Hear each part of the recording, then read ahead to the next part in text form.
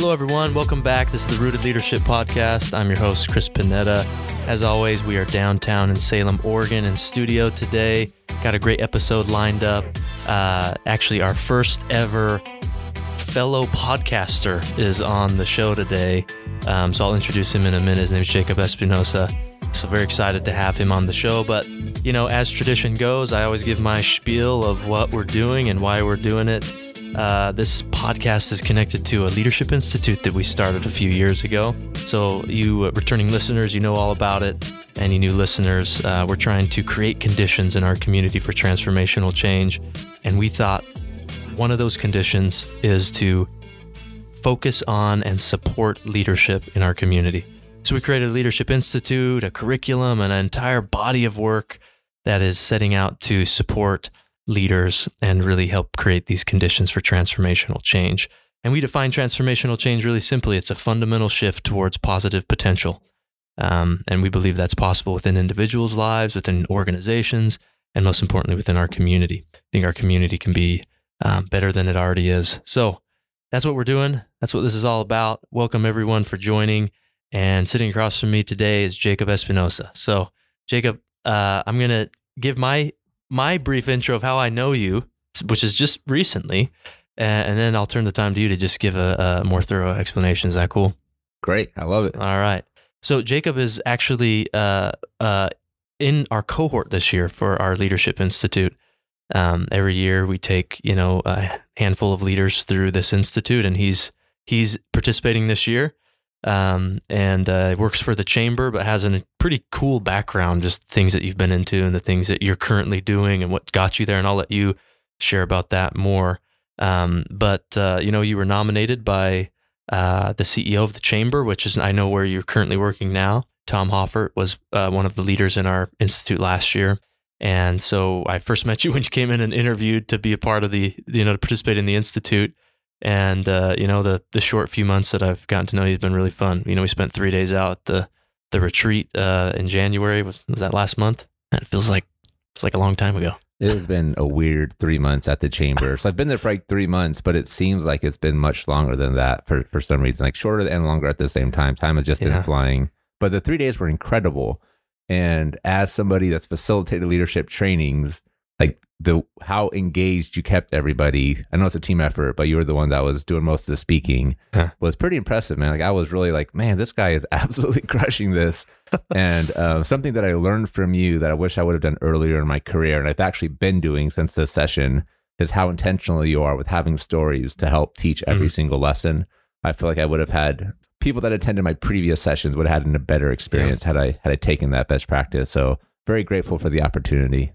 Yeah, no, thank you. Appreciate that. And I'd love to come back on the retreat in a second, but just keep going with introducing yourself, man, because you have a really kind of diverse background and what got you into what you're doing now. You're podcast host, you do consulting, coaching, you're really high on leadership and everything leadership development. So tell us about your background and what got you to where you're at. Yeah, I'm trying to think even how far back to go with this question, but I think I really just have this perspective that like people have so much value within them. It's just kind of up to us as leaders to pull that out and help people really recognize the value that they bring. So in my 20s, I went to school at U of O, studied journalism, decided it wasn't really what I wanted to do. Like my senior year of college, was like, I don't really want to do advertising, even though I spent the last 4 years learning about it. So I just got a job doing outdoor sales. And at that time, I was also trying to make a career as a rapper. Door to door sales? It was, B2B. So I was selling industrial supplies for this company. I won't say their name because they were a terrible employer. So I'll leave that out. Yeah. But I know nothing about nuts and bolts and building stuff at all. So I was trying to sell this and people could kind of recognize I didn't know what I was talking about. And I really had to leverage relationships to have any success at all. But at that time, I was trying to start a career as a rapper as well. So I was touring up and down the West Coast. I had one song called Oregon Homeboy that like was crushing it on MySpace, had like 300,000 plays on MySpace. I love MySpace. And like I swear, when the song started blowing up, I thought my dad had like hired somebody to make a bot to like generate more plays. Cause my dad's like the most supportive person ever. Yeah. I'm like, Dad, like, did he do something for this? And he's like, no, not at all. Then like I started like people would tell me that like they had this song as their homepage. I'd go to people's pages and like my song would play. It's like, whoa, like people like know this song. I love that about MySpace, man. That was a special time. The top 8. Yeah. And you could like do the HTML where you could put as many people as you wanted. And yeah, I think a lot of people learned HTML because of MySpace. Oh yeah, for sure. So I had that. And I after I stopped rapping, I actually created an online blog we called the We Out Here magazine, which was focused on Northwest hip hop, and that was for me an opportunity to really get experience in the world of leadership. Yeah. I was working an entry level job at that point, but I wanted to move up, so I started this blog where I had 8 writers writing at one point, and we were highlighting Northwest hip hop. So a lot of people that weren't getting exposure around the nation because this area of the world of the country was really ignored. Yeah. As far as that type of music. And so they had a place for them. And I think through that experience, I really saw the value of like when you make people part of creating something, like they'd really want to support it and get behind it. Yeah. Like we would throw parties in Portland and like they would be full. We had photo booths with our logo and people would be like holding up our stickers, just like proud to be there and to be part of it. So it was cool creating a culture like that. That's cool. Yeah, I know. I knew the kind of the rap history. I didn't know you did some cells. I did my fair share of some summer cells as well. It's a good skill to have for sure. It is. Yeah. And that's just, I think that's one of the, the unique things about you, especially, that I learned in the leadership world, at least in our communities, that background that you have and what you learned from it, especially. Yep. I think it adds a lot of value to what you bring to the table. I think a lot of leadership is sales as well. Like selling absolutely. An idea, getting buy-in, there's a lot of similarities in what it takes to be a successful salesman and a successful leader. 100%. I had a mentor once tell me that he said, Chris, there's one skill set that everybody needs to learn in life, and it's selling. And that's how he explained it to me: is you're always selling something. Doesn't matter what it is. You're always selling it. You're always trying to get an idea out there and people to buy into your ideas. But whenever I share that with people, that's a skill set I think everybody needs to have, I think they immediately go to like the door to door, here, let me take your money sort of a sell. Yeah. I'm like, no, the skill set of selling is you have an idea, you have a concept or a product, and you want people to buy into it. So a lot of it is obviously selling yourself too. You gotta sell yourself to people. You gotta, get people to buy into your personality and what you're trying to do. So I think it's an incredibly helpful skill set to have. I think when people think of sales, they think of rejection immediately. Oh, yeah. And then you have this like reaction to just that thought that somebody's going to say no to me. And as humans, like we hate to hear that, right? Yeah. Like I don't want to put myself out there and be vulnerable and have somebody reject me. Yeah. Like, that's the worst thing in the world. Yeah. I was just talking about this last night with my wife. I am a part-time artist. And actually, when you were saying that you finished your schooling in journalism, advertising, and you realized you were going against it, I caught that a little sooner. I went to school to study art.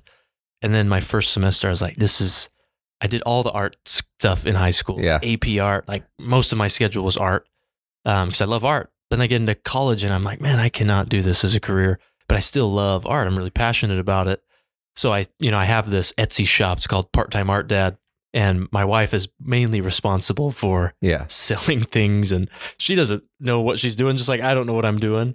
I do the art, I paint the pieces and do everything. But we were talking about last night of we got to start putting ourselves out there. But I'm like, Ken, so you got to be ready for some rejection. Yeah. Because it'll be sure to come. Yeah. And she doesn't handle rejection all that well. So I was trying to prepare that you're going to have people that probably, metaphorically slam the door in your face. So, you got to get used to that, but she was uncomfortable with it. Yeah. I think working past that is just, there's so much magic when you stop caring what people think. And I think that like even being on stage, like especially like something I really admired about you is like you have this ability to just like draw people into a story. And a lot of that, it seems like comes from like, I'm just going to get really vulnerable. Yeah. Like I'm just going to tell you anything right now. You gotta stop caring. Exactly. When you stop caring, like everything just changes. Yeah. And into a lot of different formats. And I think people kind of sense that, like, man, this person is really going there right now. And there's something that kind of magic happens, and you have an ability to connect. Yeah, when I fell in love with stories in college, like storytelling, like formal storytelling. I actually teach a class on storytelling right now at a university, but and so I teach this to the young students. Is you have to, it was what you just said, you have to be willing to go to that space of vulnerability. And I tell them, you got to relive your story, like you got to relive it. And that can be hard sometimes, especially for the tough stories. But you have to be willing to go to that space so that other people can get there too. So yeah, I guess there's a bit of me when I'm starting a story that I just kind of let all else go out the window. I want to take that course. I would love to like have you walk through the process of storytelling. What is it? What university is it with? Yeah. So I got my undergrad at BYU Hawaii. Okay. In their peace building program. So it's actually through that program. It's a storytelling in conflict and peace building. Very cool. We teach the students the power of narrative. What an important topic for people to learn. Yeah, the power of stories and how your stories are a double-edged sword, man. Stories can cause an uproar and an uprising that can lead to a lot of pain, right? I mean, Hitler was an amazing storyteller, right? So stories have the ability to get people rallied together and moving in a direction, and that's not always a good thing. But what we teach them in the class is to bring people together, create peace, create community, and create a space of vulnerability. Stories can be an incredible tool to do 100%. that. Yeah, so I'm already feeling myself becoming the interviewer. I'm going to try to resist that urge, so I apologize. Yeah, we got two podcasters going at it, man. Do you ever notice that when you're speaking with other coaches or other podcasters, like it almost becomes a challenge of who's going to be asking the questions? Yeah. I don't know. I've observed that in my interactions with other coaches where like we're both going back and forth, like trying to like ask the questions. I think that's just my comfort zone. Yeah, Jacob, I'm not supposed to be talking about myself, man. You got me talking about stories and my schooling. How dare you? It's my podcast. Yeah.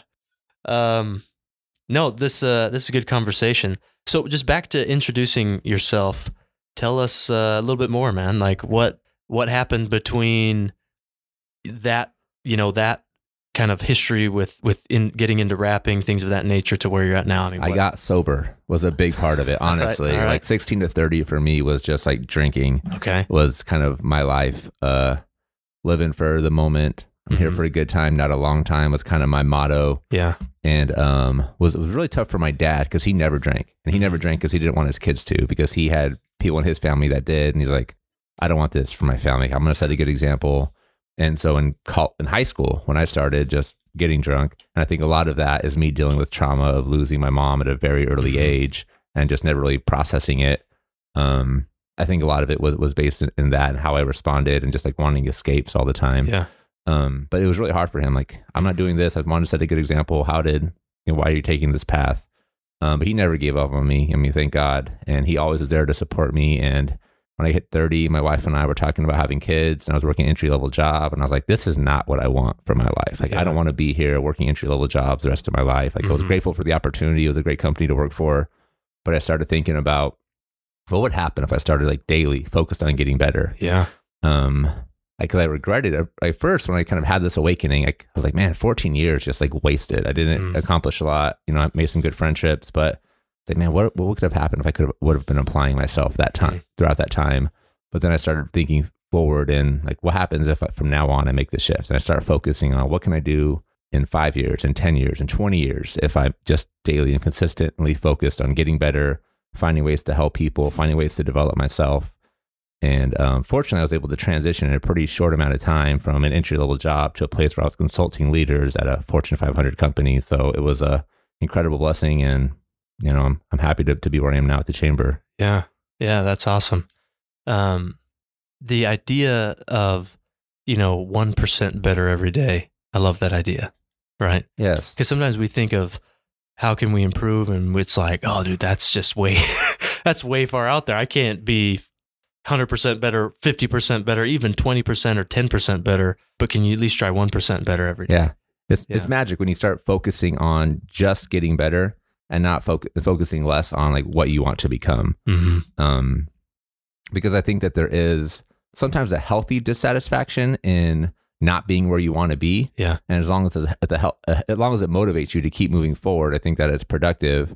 But if you start looking at this thing like, I'm not there, so why even try? That's where it becomes damaging. And I think so many people focus on like, I want to lose 20 pounds and less on, I'm going to eat healthy today. I'm going to work out today. And I think having that like vision of what you want to be in mind without the things you do today to get there, it doesn't get you anywhere. It's unproductive for sure. Yeah. There's certain things we can learn from the past, and there's certain things we can learn from looking to the future. But if we have an idea of what we can become and that's it, then it's predictable. So what's the point? Yes. Right? And we lose the magic in just trying to improve, every day. I'm reading, I don't know if you've ever read Man's Search for Meaning by Viktor Frankl. So Viktor Frankl.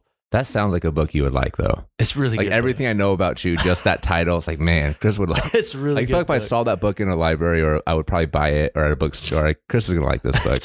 It's a fatty book. So Viktor Frankl, Holocaust survivor. He's a well-known psychiatrist, psychoanalyst. Basically dubbed the term logotherapy, which is therapy that when you're facing a challenge or a trial, what gets you through it is finding meaning, right? And who better to write about it than somebody that's a Holocaust survivor? Yeah. And I just got this morning. I was listening to the book when I was at the gym, 5 a.m. Jacob, you can join me. I love it. I love it. I was listening this morning, and he's talking about, he's talking about the camp dynamics, and then he's now getting into kind of part 2 of analyzing the psychology behind it all. But at the end of his time there, he was in there a little over 3 years.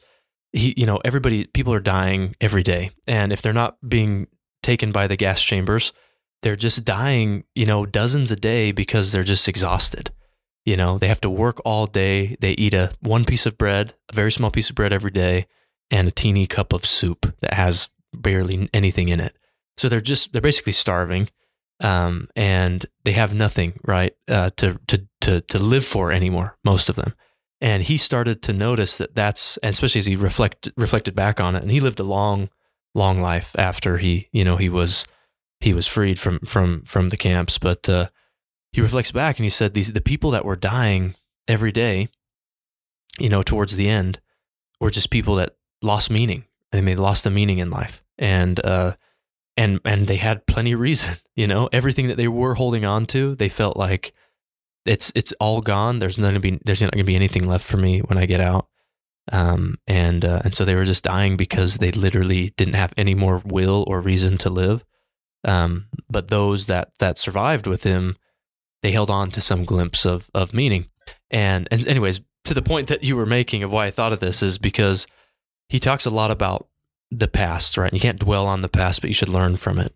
And the future, the way he talks about the future is really interesting because he talks about it as the future is what isn't yet. It's the possibility of what can be, but isn't. It's not there yet, right? And I think that's really fascinating. The future isn't real. It's something that's out there that has the potential of becoming. So he focuses on the present, and what we do and the choices that we make every day, are what matters the most. And so he had to constantly make these choices in what you said of being better. And his circumstances were circumstances I hope none of us ever have to experience. But it was the same thing for him every day. And of course, he became a great contributor to that world of literature in psychology, has an amazing book that's changed a lot of lives. And that's essentially the heart of all clinical work is when you're facing something challenging, you don't run from it. You face it head on, and then you find meaning in the challenge. I love the metaphor you gave at Groundworks of the bison. Like when the storm's coming, the bison goes into the storm because they know that they're going to experience the storm for the least amount of time if they do that. Yeah. And that's powerful, right? Like sometimes we want to lean away from things that we're scared of, or sometimes things we know we have to do. Mm-hmm. Like how sometimes we take 10 days to avoid a conversation. It's going to take 10 minutes, right? Like just have the conversation. It's tough, but like if we lean into it, and I think what you talked about as far as the why behind it, sometimes can be a powerful tool to pull us into action. Because if we're more focused on the why than the whatever our resistance is, there's a formula for change, which is to create change, you need 3 steps. You need a clear next step, a vision of the future, and then dissatisfaction. Yeah. And I think a lot of times that why can help create that dissatisfaction. Oh, absolutely.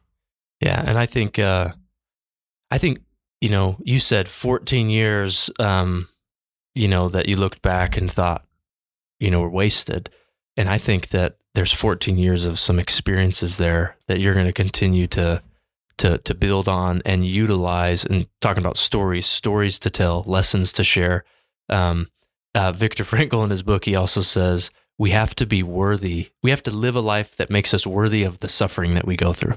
And when you think about it that way, it's really interesting. It's like, we have to be worthy of our suffering. What? Yeah. But he says the suffering that we go through just refines us, makes us better for what we can become. So we have to live a life worthy of it. Usually the harder the suffering, the better the outcome can be, the higher the reward, which is a hard thing for people to think about, because people suffer every day, and it's not a fun thing to say, hey, it could be good for you. That's not an easy thing to say, especially in the moment.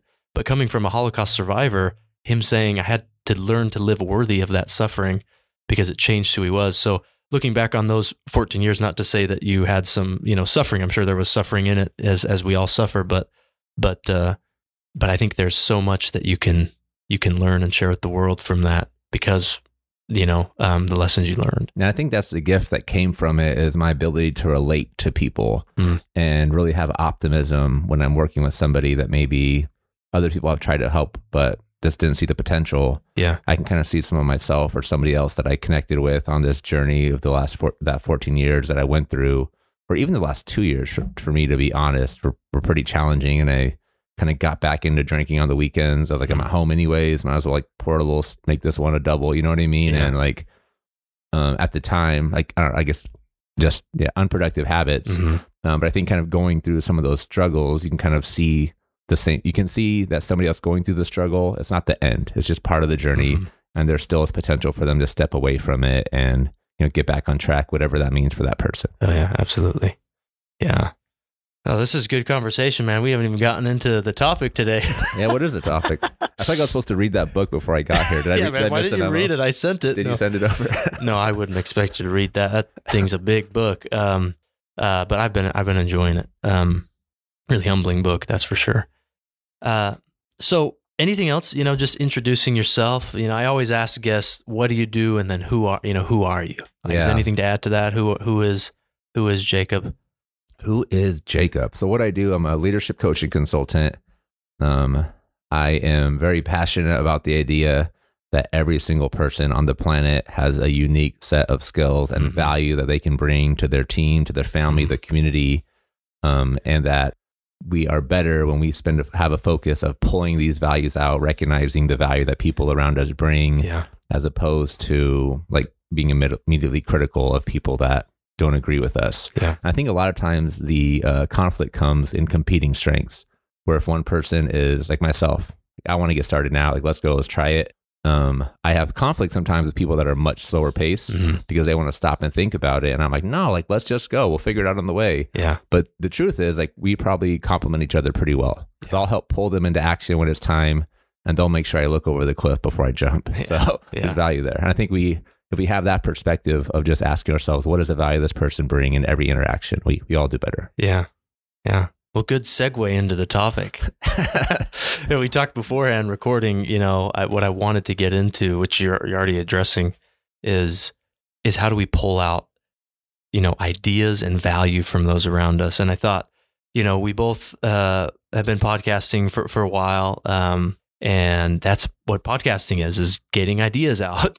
I know you were a host as well for TEDx when it was in Salem, which TEDx, I think their vision is ideas or sharing ideas or something.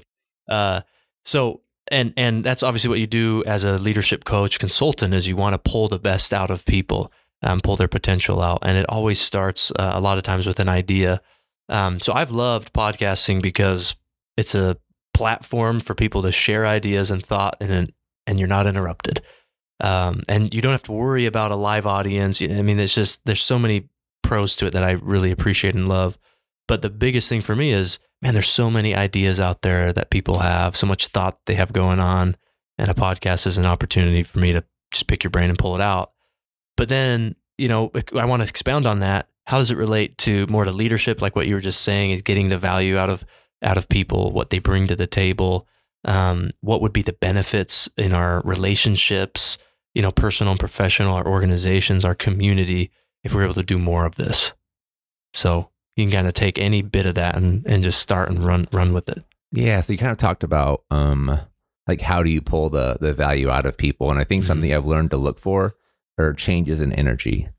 So if somebody that gets excited about something, like, okay, there's probably something there that's getting them excited. Let's dig in a little deeper and kind of unravel, what is it about this that's getting this person excited or that they find enjoyment in? But I think also on the other end where somebody kind of gets a little bit less confident, their body language closes off, and there's something about what we're talking about that is a little concerning for them. So I think kind of noticing shifts in body language is something I try to pay attention to. I think in the podcast world, I'm focused more on the uppy energy and the things they're getting excited about, because that's generally what I want people to talk about, right? The things that get them excited. And sometimes I even ask that before a podcast interview is like, what are the things you'd be most excited to talk about? And if they don't have anything, that's fine. It's kind of up for me to figure out what that is. But sometimes they'll give me the cheat sheet, which always helps out. Yeah. So how does that mentality apply, outside of the podcasting world to people that we work with, if we're a leader or in our workplace? Yeah, I think you can be aware of the energy on your team, right? If somebody's coming in and there's something different about them today, that's probably a cue that you need to maybe just have a quick conversation and see what's going well. They're excited about something, they might like to talk about it, or something's bothering them. And if something's bothering them and they feel like nobody's there to check in, I guess I'll add this as a little slight tangent, but like, we don't always know the lives that people go home to on our team. So we don't know if they have people at home that are just tearing them down, that telling them they're not going to amount to anything. You just don't know. And so as a leader, we can do a ton of good in that person's life, which will result in benefits for our team by just taking time to have those conversations and just ask, like, what's on your mind? How are things going? And giving people space to communicate what they're feeling. And a lot of times, even though it might seem like, man, how am I going to take 30 minutes out of my day to talk to people on my team? Like, we'll save ourselves a ton of headache on the other end and be able to get ahead of things and find ways to support people before there are potential negative outcomes on at the team level and things that become visible. We can kind of stop it at a small scale by just taking time to really listen and understand where people are coming from. And I know in Groundwork you guys talk a lot about seeing somebody deeply, like seeing people where they're at, and that's such an important element of leadership. Yeah, and it's hard to measure because it's not tangible all the time. Listening to somebody is. I mean, I can say I listen to them, but seeing them, especially deeply, you can't really measure that. So it's a really tough thing to kind of gauge yourself on, and there's a lot of challenges that presents.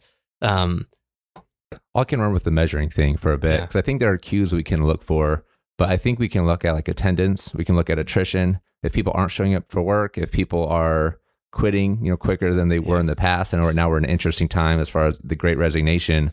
But I mean, these are symptoms of a deeper level problem, right? If we have a team of 70 people and 25 decide to quit, in a pretty short amount of time, or, if we're looking at 50 to 100% attrition on our team year over year, like, that's a problem. And we can know for pretty certainly that managers in that organization are not seeing their people deeply, which means that the managers probably don't feel seen, right? Because they're kind of a reflection in a lot of cases of the culture that's being created in the organization. Yeah.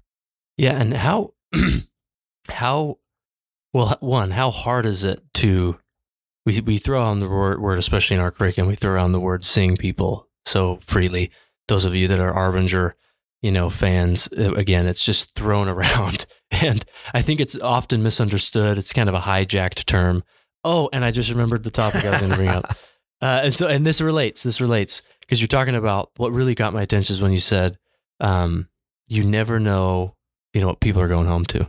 And I think I might have shared this quote at the retreat, but one of my favorite quotes, and it's not word for word because I don't have it memorized perfectly, but from Henry Longfellow, and he said, if we knew the secret history and story of even our greatest enemies, we would find in them enough pain and sorrow to disarm all of our hostility. And he's talking about our greatest enemies. So the people we work with hopefully are not our greatest enemy. And so what could we find in them that's not just going to disarm hostility, but that can unleash potential, If that's what happens with our enemies, imagine what can happen with our friends. So I thought that's what I was thinking of when you said that. That's perfect though. Yeah. But back to, and I think that relates to the idea of seeing people is how, I mean, that Henry Longfellow quote's a little bit to answer this question I want to ask. Same thing with what you just said about listening. But how do we know, and how do we see people as people? I mean, how do we know? Because I would argue that just because we're listening to somebody doesn't mean that we see them as a person. So what does it really mean to see them as a person? And why is that so important in helping unleash the potential that people have? So how do we know if we are really seeing people? I feel like trust is a result of it. I feel like if people are comfortable in talking to us about the issues they are going through, I feel like generally that is a sign. And I feel like you'd answer this question better than I would, but I'm trying to do my best here. But yeah, I feel like if people are comfortable answering questions that we ask them about them, if they're comfortable telling us about problems that they're facing, that generally shows that when they talk to you about a problem, that they feel like you're actually listening. I think it's really easy in some cases to dismiss people when they bring us problems, because either we don't have the time for it, or we don't recognize that this is actually a problem and somebody is looking for help. And I think sometimes just asking, like, it sounds like this is important for you. Like, what can I do to be there to support you? Like, those sort of questions, I feel like, go a long ways, and not assuming what somebody wants. Because I know I've been a victim of somebody will vent a problem to me and I get immediately into problem solving. And then that person doesn't feel heard because, like, I didn't really want you to solve this. I got this. I just needed to talk about it. Right. Yeah. So I think that just asking people how we can help them and what they need for us, I feel is a good symptom of feeling heard. But I'm not sure if that exactly answers your question. No, that's great. I mean, that's, again, I might have really confusing philosophical ways of answering these questions, but you answer it really straight, which I really love. Because that's true. People will feel it, you know? And so if somebody is opening up to us, not in a way, because there's people out there that will just drop their problems on everybody else, and that's not what we're talking about, but people that will truly open up and allow us to see into their lives a little bit. Most people aren't willing to do that. So if somebody is willing to do that, it's because they feel they trust you with that information. And I think even that person that, like, just wants to tell everybody about their problems, I feel like in a lot of cases it's because they feel like nobody's actually listening. Yeah. And so they're just like, I just need to keep talking about this. I just want one person to tell me that, like, hey, I get you. I see you. I want to be there for you. But if they don't feel that way, then in a lot of cases, I feel like that's why they continue to, like, the same problems continue to be stated, because they don't feel like they're heard. Yeah. Everybody wants to be heard. Everybody wants to be appreciated and understood. That's Is that a song? Everybody wants to be heard, appreciated. Everybody wants to be understood. I don't know. It could be, though. Which, by the way, side note, Jacob's going to be creating a groundwork rap for Can't us. wait. So when that comes out, it will surely go viral. Yes. We got to get some names on this song. We got to get the Beebs. The Beebs. We got to get Kelly Clarkson. And the Beebs. Yes. That'll be a good mix there. So yeah, I want to come to this idea of assumptions. I think I've said this probably multiple times on the show. Probably talked about it at the retreat. Probably won't be the last time you hear me say this, but the assuming is such a important word, because we use it a lot. We assume a lot, and assuming usually has a positive connotation, with like a positive feel to it when we say assume the best. But what I've learned, and a mentor of mine once shared, that assuming is fiction, you know, in either direction, whether it's assuming the worst or assuming the best, it's fictional, and we ought to not assume and actually go find out the truth. Love that. And I think that applies to what you said, is because we can easily assume either the best or the worst with others around us. But at the end of the day, that's fictional. It's not, it might be the truth, but we don't know it. We're just assuming, we're making a guess. And that doesn't get us to a space with people. And I use that term intentionally because we talk about the space between a lot in our curriculum. And I think that's how I would answer, that question, which you hit on really, practically, of this is what it looks like. This is how trust is developed. People feel it. But when we see people as people, in my opinion, it's when we come to this kind of this reckoning or this coming together, with one another, that we're connected to each other, right? That we're not separate, that we actually share a connection with one another. And it's in that connection that we start to find the positive potential that we have, the opportunities that exist, instead of what also happens in that space and that connection, which is conflict and disagreement and all sorts of negative things which can happen and fill that space between us. But when we see people as people, we realize this amazing connection that we share. And I think that's when we start to transcend the day-to-day, the transaction. In fact, I'm reading, you remember in our curriculum, we talk about I it, I thou. And that's from Martin Buber. And Buber's the one that dubbed the terms, I it, I thou, which basically in both of those little those little phrases, I'm the I, others are either an it to me or they're a thou. In simpler terms, they're either object or they're person to me. And the hyphen is what connects us. And I'm reading Buber's book called I and Thou. It's really fascinating. And I want your thoughts on this, because he talks about how we mostly live in an I it world. And I it, we find a lot of safety, because I it is what gives us structure. It's what gives us organization. It's what helps us, as he says, make sense of time and space. Like we think our I it brain, or our way of being that we have towards others in the world, is what helps us create order and organization and structure. Because when we're in an I thou space, none of those things really matter. Like when you think about somebody who really has seen you as a person, you felt it. Like think of those moments, like some of the stories that I shared with a former guest on the show, and you'll get to meet him chat on top of the mountain, that story. Moments like that, it's like time and space kind of stop in those instances. And it becomes a transcendent moment where nothing else matters but this moment with that person. And that's really beautiful, but we can't really rely on that every day. It's not where we're having those interactions every single moment of every day. We live in a world where time and space matter, and order and structure matter, and organization matters. But that's how Buber talks about it, which in some ways kind of is disheartening to me, because it's like, well, dang it, man. We're always seeing others as objects. So how do we transcend that and get out of it? And I just wanted your thoughts on that. I mean, what is that like in the real world? I talked about it kind of philosophically, but what is that like in the real world? The I thou. Yeah. Where I see compared to the I it. Where I see it a lot is founders, like the hire fast, fire fast mentality. It's like you see someone's not a good fit, get them out of here. They're not serving their purpose. And I hate that for a couple of reasons. One is I feel like it does actually make sense in some cases for businesses to operate that way.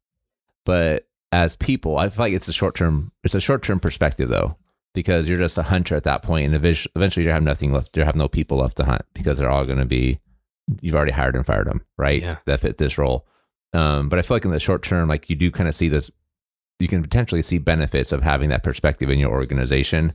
But if you're thinking through like actually seeing people as people in your organization, I don't know if you can lose. Like I really don't. I feel like if you have a decent business model, it doesn't even have to be perfect. Like there's so many just like practical businesses out there, like window cleaning, right? Like you can make a lot of money window cleaning if you take care of your employees.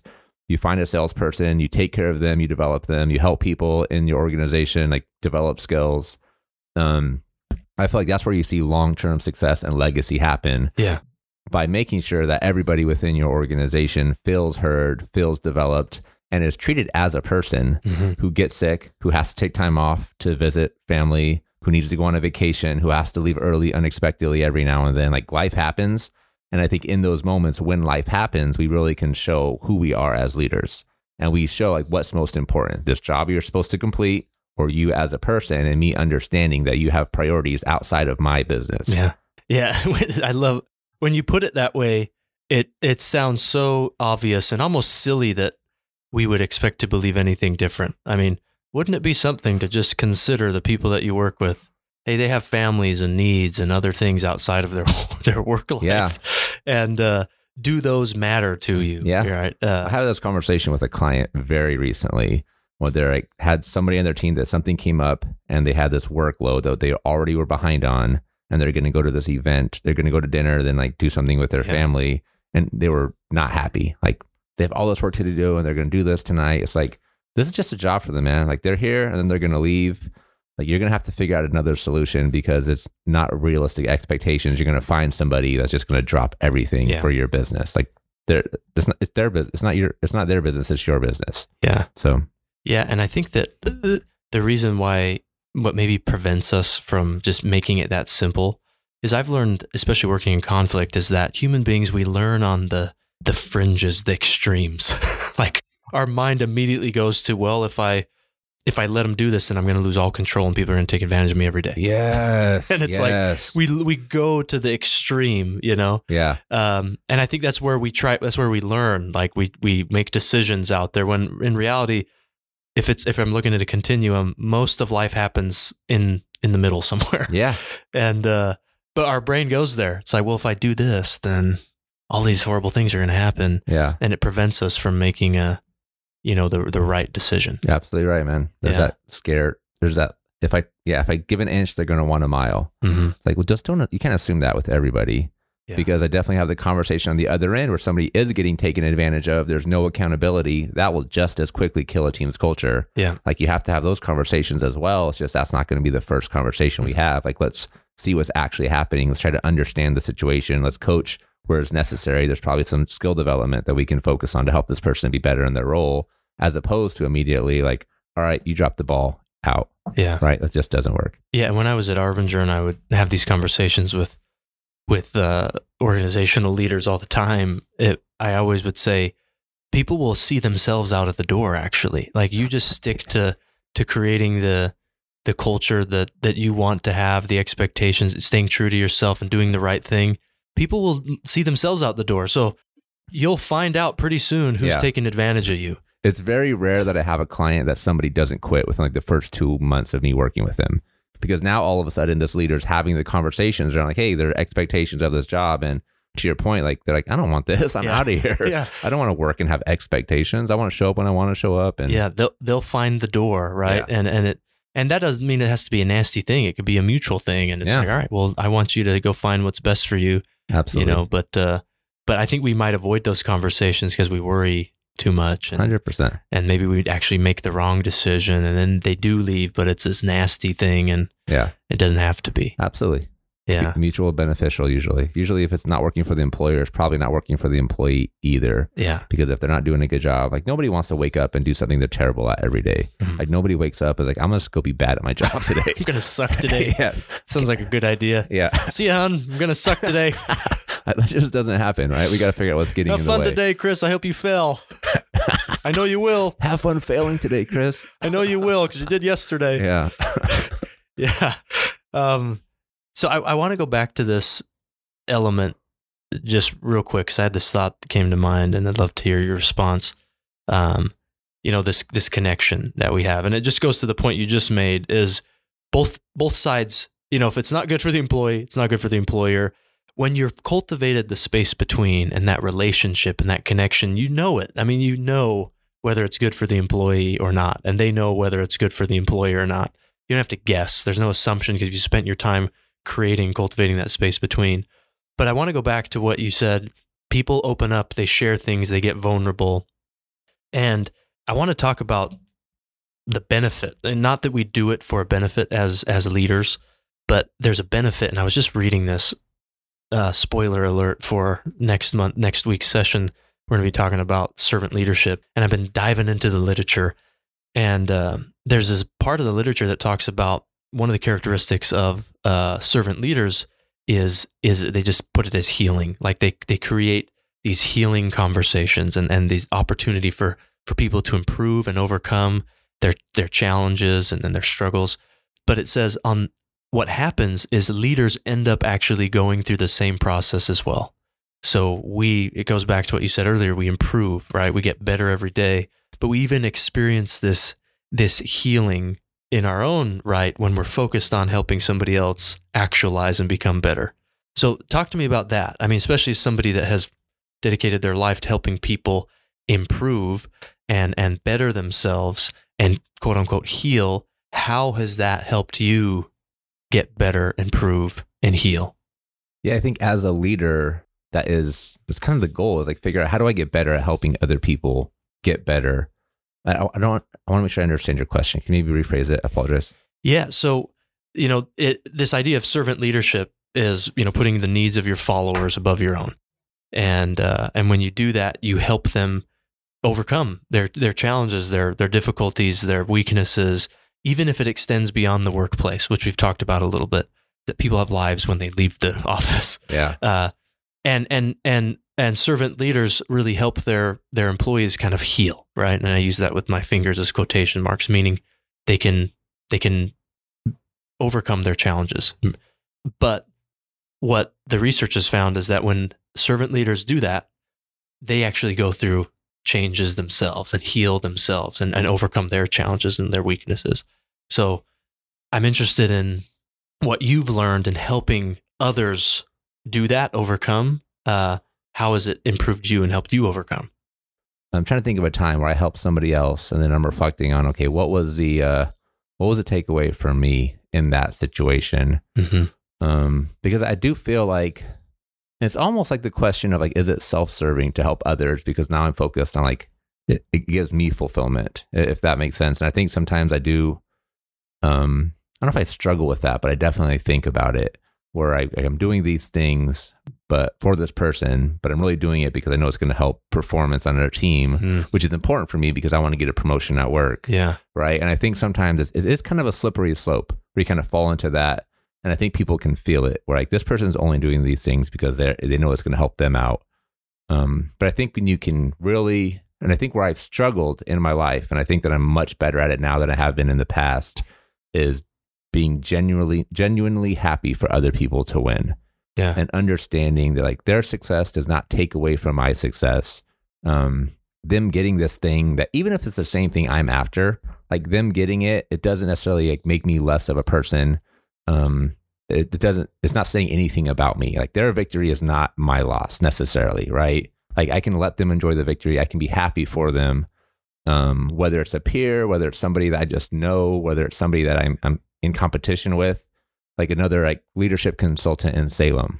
Like I've realized, like, you know what? We can have more than one leadership coach in Salem. Like that's fine. I can promote them because every client that's good for me is not necessarily going to be good for them. And we're both going to be better if we're partnering together. Right. So I think the benefit, trying to tie it back to the question now, 'cause I'm kind of on this tangent.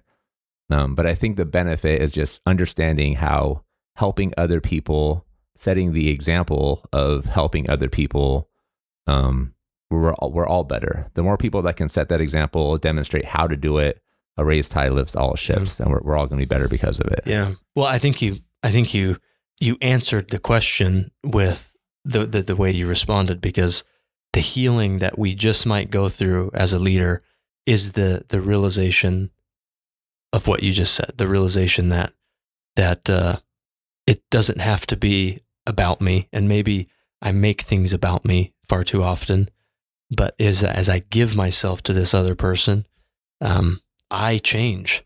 So I stop thinking, I start thinking less about myself. And that's okay. Right. Again, we think on the extremes. So we think, if I don't think about myself, then, how am I going to take care of X, Y, or Z? Who's going to? Yeah. And we have a panel next week at the session. And one of the questions I'm going to ask the panel is a core principle. And I don't know how we got on to servant leadership, but we're on it now. So, but one of the core principles of servant leadership is, and this is what the literature says, is the leader puts the needs, whether it's tasks, objectives, anything, of others above their own. And that's an interesting thing to think about, because that's saying that I'm going to put your needs over my own, which means I have my own objectives and tasks I need to fulfill, but I'm a servant leader, so yours are going to be ahead of mine. And in a world where there's trends on self-care and all sorts of things like that, and creating a brand, things of that nature, it's really tough to actually deploy servant leadership in that way, because even the concept of seeing people, the way that Arbinger talks about it, for example, is we both matter the same. So my needs matter just as much as your needs. Mm-hmm. Servant leadership is saying, no, your needs matter more than my needs. And the history of servant leadership, and I don't mean to get spiritual religious, but the history of servant leadership, Greenleaf discovered it, and he made it very academic and secular, but he studied Jesus Christ when he servant leadership. And that was his MO, was I'm going to put everybody else's needs above my own. No, I talked about this in I actually did another podcast this morning. Okay. My friend Chad Harms, he has a podcast where he talks to people about their testimonies. Yeah. And so I did an interview with him like 6 years ago. And then we did one today, kind of like a recap of like last 6 years, what's happened. Because he finally released a podcast like 2 weeks ago. So it's been, but I talked about that example of like Jesus is like the ultimate example of servant leadership. He literally gave everything for his people. Yeah. Yeah. Yeah. And that's the fear. But I think the healing comes in what you learn from doing that. You know, there's things about yourself that you learn that you can live without, that you don't need this self-justifying image that I need, you know, I'm this way, or I need this, or I have to do that. You learn things about yourself. You learn what you can let go of. And one of your fellow classmates right now and friends, Colin Box, he was on the show a while back, and we talked about servant leadership, and the topic was, what are you willing to let go of as a leader? Because that's really something to think about. You know, there's seeing people as people, and then there's like love that the only way I can explain it as a Christian is Jesus type of love. You know, it's like, I will sacrifice this for you. Yeah. That's the next level, but that's what servant leadership's really getting at. And I think that the term servant leadership can be hijacked because we think it's just about serving the people around you. It's, well, deep down, it's actually, you're going to care about the needs of others more than your own today. Yes. And that's deeper than seeing somebody as a person. Something that, as you're talking about seeing people as people and not objects, it's making me think of something that I hate. I'm not sure how much time you spent in like corporate culture, but they have these like stack ranks where it's just like all the peers. So everybody's supposed to be like on the same team. Yeah. But they become competition because like everything is based on like your place, position based off these KPIs. And it is like the most damaging thing that a company could do. I honestly can't think of anything that would be more damaging than just having these stack rankers that people are just like competing against each other. They don't want to share best practices because now I'm going to give it to my competition. What they're going to beat me, so they're going to like get promoted faster, or whatever like the result of this stack ranker is. But I think that in organizations, we really need to look at like how we're measuring success, because it is probably either helping people see each other as people, or it's preventing them from doing so based on the incentives that they have. Yeah, well, I love that example. When I was at Arbinger, one of my main roles was sales, and there was this month where we were tracking behind hitting our quota. There's just a small team of us, like four salespeople, and we were behind. So one of the VPs, oversells, like, hey, we got to rally together. We got to come together. We can do this. And so we went out and worked, and I just started killing it, dude. Like just selling left and right, closing big deals. And, you can see in our software, like, here's my name and here's the other guys' names. And my revenue was just increasing for the month. Nobody else's was. Yeah. And we hit our quota by the end of that month for the whole quarter. And no thanks to me. No, and seriously, I made up the difference for basically the whole team. And I remember sitting in our meeting at the end of the quarter where, our boss is like, well done, everyone. We did this. We came together. Yeah. And I'm sitting there with my arms folded thinking, what you mean we? Like, is anybody going to clap or say thank you? But what's funny about this though, is he told me multiple times in that month time frame, like, dude, you're killing it. You're doing such a good job. But there's something about me that just wanted that public recognition. But to build on that is I kept doing that. Like I kept performing really well. Like we had this saying where if you like reached over 100,000 in sales during the month, that you like the guy's name that we worked with, to not disclose his name, we'd say, Bob, you just bobbed today. Yeah. But if you doubled that, it became you pinetted. That's how consistent I was becoming. And man, it took me all the way until I almost like right before I left Arbinger to realize I had figured something out. Yeah. And I wasn't sharing it with people. Like I had figured out a way to sell a pretty hard thing to sell because it's Arbinger. You're talking about seeing people as people with people. And so it's not like you're selling them this really tangible product. And I had actually figured out this process of selling it, from how I managed my pipeline to how I did everything. And I just wasn't sharing it. Yeah. And so I was victim of that, man, because I'm so glad to know this, because I liked seeing my bar, the biggest bar on that. Because you're a competitive guy, but I don't see it a ton, like in where I see you, the spaces that I see you, because I see you as like humble person, like sharing everything about you, getting super vulnerable. So it's kind of nice to see this other side of like, I'm just going to do what it takes to win. I don't care. Oh, dude, if you were my family or people close to me, that's you see it. I joke with Seth. Do you remember Seth? Yeah. I always joked with him because I'm like, dude, I'm an Arthur at heart, man. And the only reason why I am as he called it, integral process leader or a Merlin or a Gandalf, is because my education has kind of taught me to do that. I studied peace building in my undergrad. Yeah. I studied conflict resolution, negotiation in my master's, and now psychology. So it's taught me to like slow down, be reflective, create space. Yeah. But in my heart, it's like, no, I'm going to be the best. Yeah. Yeah. Like I'm always first. I'm going to be the most peaceful. Yeah. I'm going to be the most humble. Yeah. So that's a thing, part of me that I always am battling and struggling. But somebody else who's in the cohort, Rhonda, we were talking about personality traits or something.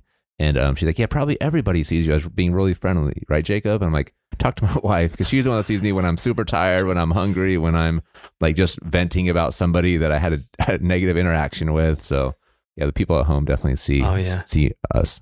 Yeah, wives, husbands, spouses, partners, whoever they are, man, they know the real us. And that makes me love, Kenzie even more, my wife, because she's seen me at my absolute worst. Yeah. And somehow she still keeps me. Amen to that, man. Like a saint, man. Like, I don't know. But, I guess we do it back. I do it back for her, seen her at her worst, but she's still, one of the greatest people I know. I snore so bad. I don't think my wife has slept a full night since we've been married, and like, she's still with me. I've tried all these things. It hasn't worked. So the strips, I don't know, man. Dude, my parents are on the full on machine. I need to get that, man. I need to just make that happen. Yeah. I've been, all right. Tangent, sorry. Yeah. That's what we wanted today was how to prevent snoring. Yeah.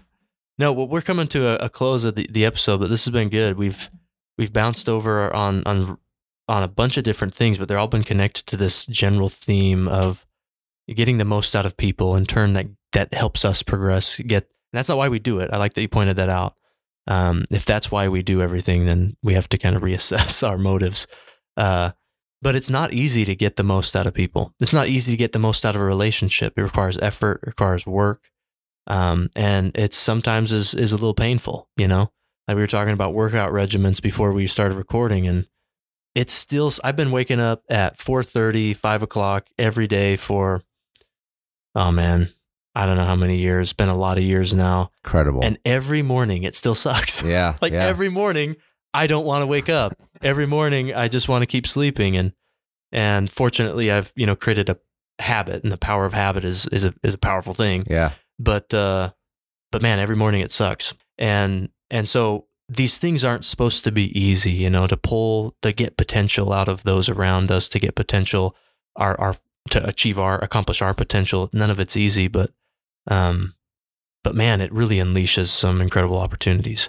Truth. And transformative opportunities. If you were to ask me 4 years ago if I'd be doing this, I'd say, no way. Not a chance. I mean, just 7-8 years ago, I thought I was going to be a highway patrolman. There you go. It's serious, man. Okay. I did all the testing. I finished my undergraduate maybe a little bit longer than 7 years ago, and I'm like wanting to do my master's, but I'm a peace builder. How do I build peace in the world? Yeah. And I was going back and forth between things, realized that nobody wants to hire a peace builder. And I wasn't mature enough to really connect how those things apply to anywhere you go, right? Okay. And so I was just like, there's nothing I can do. And I was starting to work with Arbinger, but I was basically working for free, trying to start a new industry for them. And just nothing was really going my way. And I was about to give up on the purpose, my why that I shared with you guys at the retreat, to give my heart to God and to help spread peace wherever I'm at and being influenced for good. I was about to give up on that. Like, screw that. I'm just going to go get a job in sales. Yeah. I'm going to do summer sales because I know I'm good at that. There you go. But I was like, no, how can I build peace? Oh, law enforcement. I went up to Washington. I was living in Utah at the time. I went up to Washington State, did all their testing, everything, man, like written test, lie detector test, physical test, scored like highest in all of those categories. They now call the top score the Panetta score. Yeah, the Panetta score. They're like, you got to beat this. Yeah. I got denied, man. Straight up denial. Whoa. Like, nope, you're not accepted. And, we don't want you to apply again. And do they say why, or did you even ask? They don't say why. They say that, they're not going to tell anybody that you were denied, but they don't say why. And I don't mind sharing. My connection there was my brother-in-law's dad. He was a captain there for a long time. He was actually the captain over HR, so he oversaw the hiring. So he knew all about it. He's like, man, you were the perfect candidate. The only reason they deny somebody like that is if they find something in your history that's like really intense, like human trafficking or something. Yeah. And I'm like, well, I haven't done any of that. Yeah. And so he said, well, every once in a while this would happen where it's 1 in a million times they make a mistake, and they probably just made a mistake on yours. And I was so mad. I was so frustrated. Yeah. It's ridiculous. But now looking back, I'm so grateful because I wouldn't be here. Yeah. I wouldn't be here doing this. Not to say that anything's bad about being a highway patrolman, but I honestly can't believe that I actually was thinking about doing that. Yeah. I just wouldn't be here. And I certainly probably would have given up on my why, there was no greater sign than that denial that was like God telling me, like, dude, what are you doing? Like, don't do that. Like, wrong path. Yeah, there's another path for you. Mistake at all, right? Yeah, yeah. I appreciate you joining the show, man. Again, this has been fun. First fellow podcaster we need you on ours now. We need you on this Salem Emerging Leader podcast. I'll come on anytime, man. All right. But what are your closing remarks, closing statement, closing thoughts? What do you think? I don't know. Be nice to people. Just be nice to people. Start there. If you don't know where to start, just start there. Whoever's in front of you, the next time you have an interaction, just give a little extra effort to be kind, to listen, to where they're at, see them for who they are, and remind yourself that there's a story that brought this person to where they are. And if you can understand that story, or even just show that you care, this world's going to be a better place, just one interaction at a time. And the other thing, stop arguing with people on Facebook. Just don't do it. Just don't argue with anybody on Facebook. I promise you, nothing good is going to come from it. You're not going to change somebody's heart or change somebody's mind based on your logic to an argument on Facebook. You're going to get stressed. It's a waste of your time. Just don't do it. Those are my 2 final thoughts. Those are great. We didn't need to record this hour-long podcast. We could have just had you say those 2 things. Just plug that in the front, yeah. That's amazing. The world would change if we just would understand that people have a secret story that got them to where they're at, and if we just stopped arguing on Facebook. Don't even read the comments. If all arguments stopped on social media and Facebook tomorrow, the world would 25% better, at least. Oh, man, huge jump. Well, I love that. Listeners, hope you enjoyed this episode. Appreciate Jacob and all that you're doing in the community. Look forward to just getting to know you more throughout the year and maintaining a friendship, even beyond that. So 5 a.m. workouts. Yeah, I really look forward to that, man. Love it. But thanks for listening, everyone. A lot to think about, a lot to contemplate on. Until next time, take care. Be safe.